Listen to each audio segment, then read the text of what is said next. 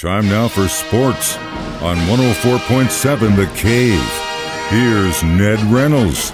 Mike the intern, Ned Reynolds, back in the studio. It's Tuesday. Get out and vote. All right, Ned, how'd the Lady Bears do last night? Not very well. Tough game. You knew it was going to be a tough game. Most of the time when D1 teams open their season, they do it with a PUD opponent and blow them away and get everybody excited. Get the wheels greased And the up. Lady Bears' opening opponent was Mizzou. Just by the way things happened to work out and the schedule that they arranged, and Mizzou came down here to play, and Mizzou is pretty good. Southeastern Conference team, they're going to be pretty good. Heck, they're playing Tennessee.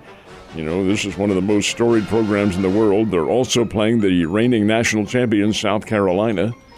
So they come down here to open up with Missouri State. And they beat the Lady Bears 68-51. Lady Bears up against some pretty good competition. Incidentally, Missouri's leading scorer in this ballgame with 17 points was Haley Frank. Probably not mean anything to you, Mike, but she's the All-Stater from Stratford. Oh, I remember. 122 straight victories for their teams. Anyway, Haley scored 17, and there was another player who had double figures, and they were the only double-figure scorers in the game. The Lady Bears had none. It's going to be a tough year shooting for them, but then again, many of their opponents are not going to be of the same caliber as Mizzou or Southeastern Conference teams. So you take everything with understanding. Lady Bears do lose their opener 68-51. They'll have more games coming up here in the month, and they go on the road for quite an extended period.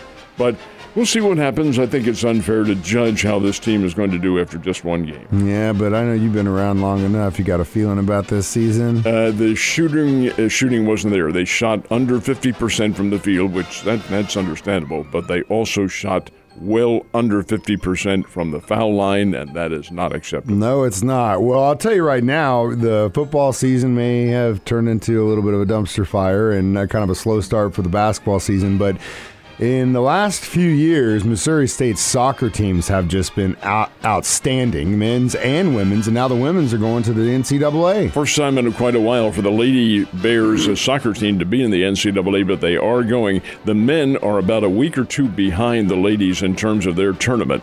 Ladies' tournament's going to be first, and then the men's will be second. The ladies' NCAA opens up this weekend, and Missouri State will be in Fayetteville to open things up. They're playing Arkansas in the first round. Now, of course, this is one and done. You lose and you're out of there, and the season's all over. I think this is a pretty good soccer team. I know the men's is. They're very good. They're going to be going into their conference tournament, and they'll host all the games here in Springfield. But fact of the matter remains that both of those soccer teams are very good, and the Lady Bears get a crack at the NCAA, and we'll go after the Arkansas Ball Club and see what happens, and that is Friday. They're playing early Friday evening in Fayetteville, and it promises to be quite cold. Yeah, it's going to actually feel like November this weekend, especially for those of us going up to the game on Sunday. It's going to be chilly. All right.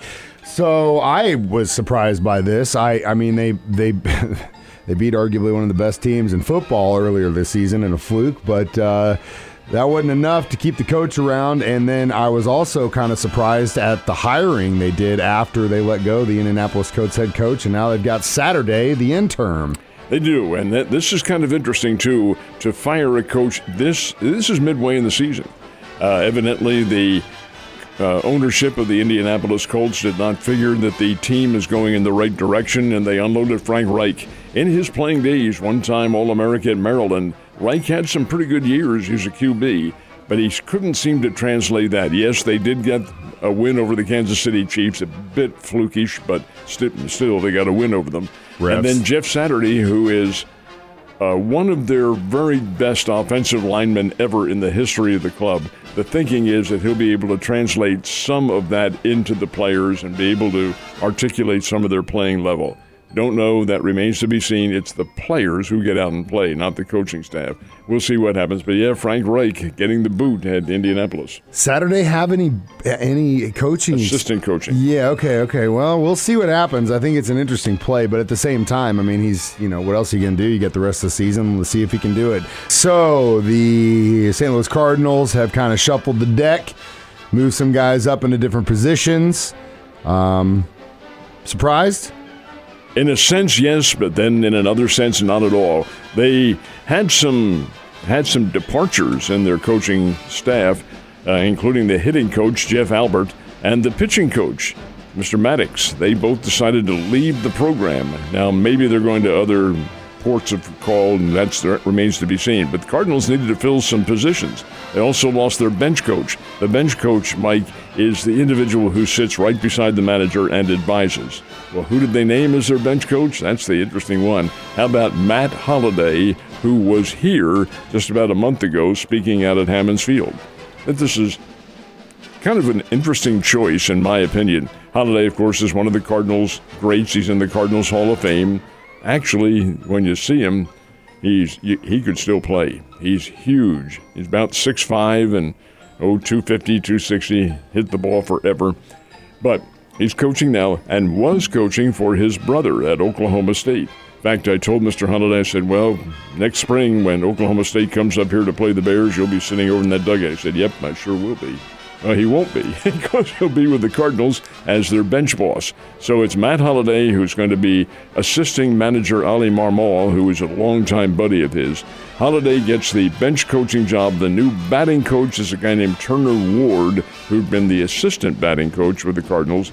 And the new pitching coach is Dusty Blake, and he's a longtime Cardinal roving scout and things like this. So that's the key individuals on the coaching staff for next year. Yeah, it'd been interesting to see that. All right, last night, Monday night game, pretty much in the hands of Baltimore the whole time. They're on a roll. They've won now 4 in a row, and Baltimore knocks off the New Orleans Saints. The Saints aren't really a very good football team, but they beat them by a score of 28-13, I believe the final score is.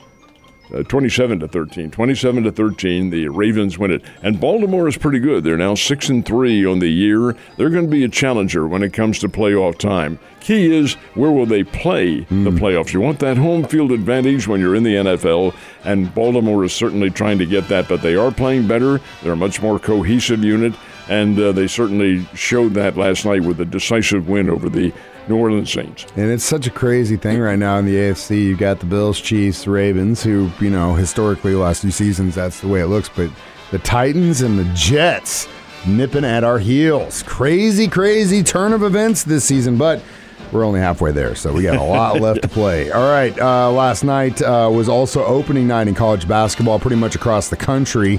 Everything kind of looking the way it should. Talked about the Lady Bears and their opener, which was not successful. 68-51, Missouri beat the Lady Bears here in town. As far as most of the men's teams are concerned, most of them opened last night. Number 1, North Carolina, played North Carolina Wilmington and beat them rather easily. Kentucky played Duke, playing their first game under a new coach, John Shire, who takes over for Mike Krzyzewski, who retired. They come away with a win, 71-44 over Jacksonville. That's a pretty nice opening opponent for them. Missouri opened the season up in Columbia. This is the men's team, the Tigers. They played Southern Indiana. That doesn't mean anything to you, Mike, but Southern Indiana is a newcomer to Division I. In Division II circles, they played in the same conference with Drury, and they were tough. The Screaming Eagles, they gave Missouri a hell of a fight. 97-91 was the final, and Missouri did just hold on to win that game. So the Tigers get a real test in their opening game.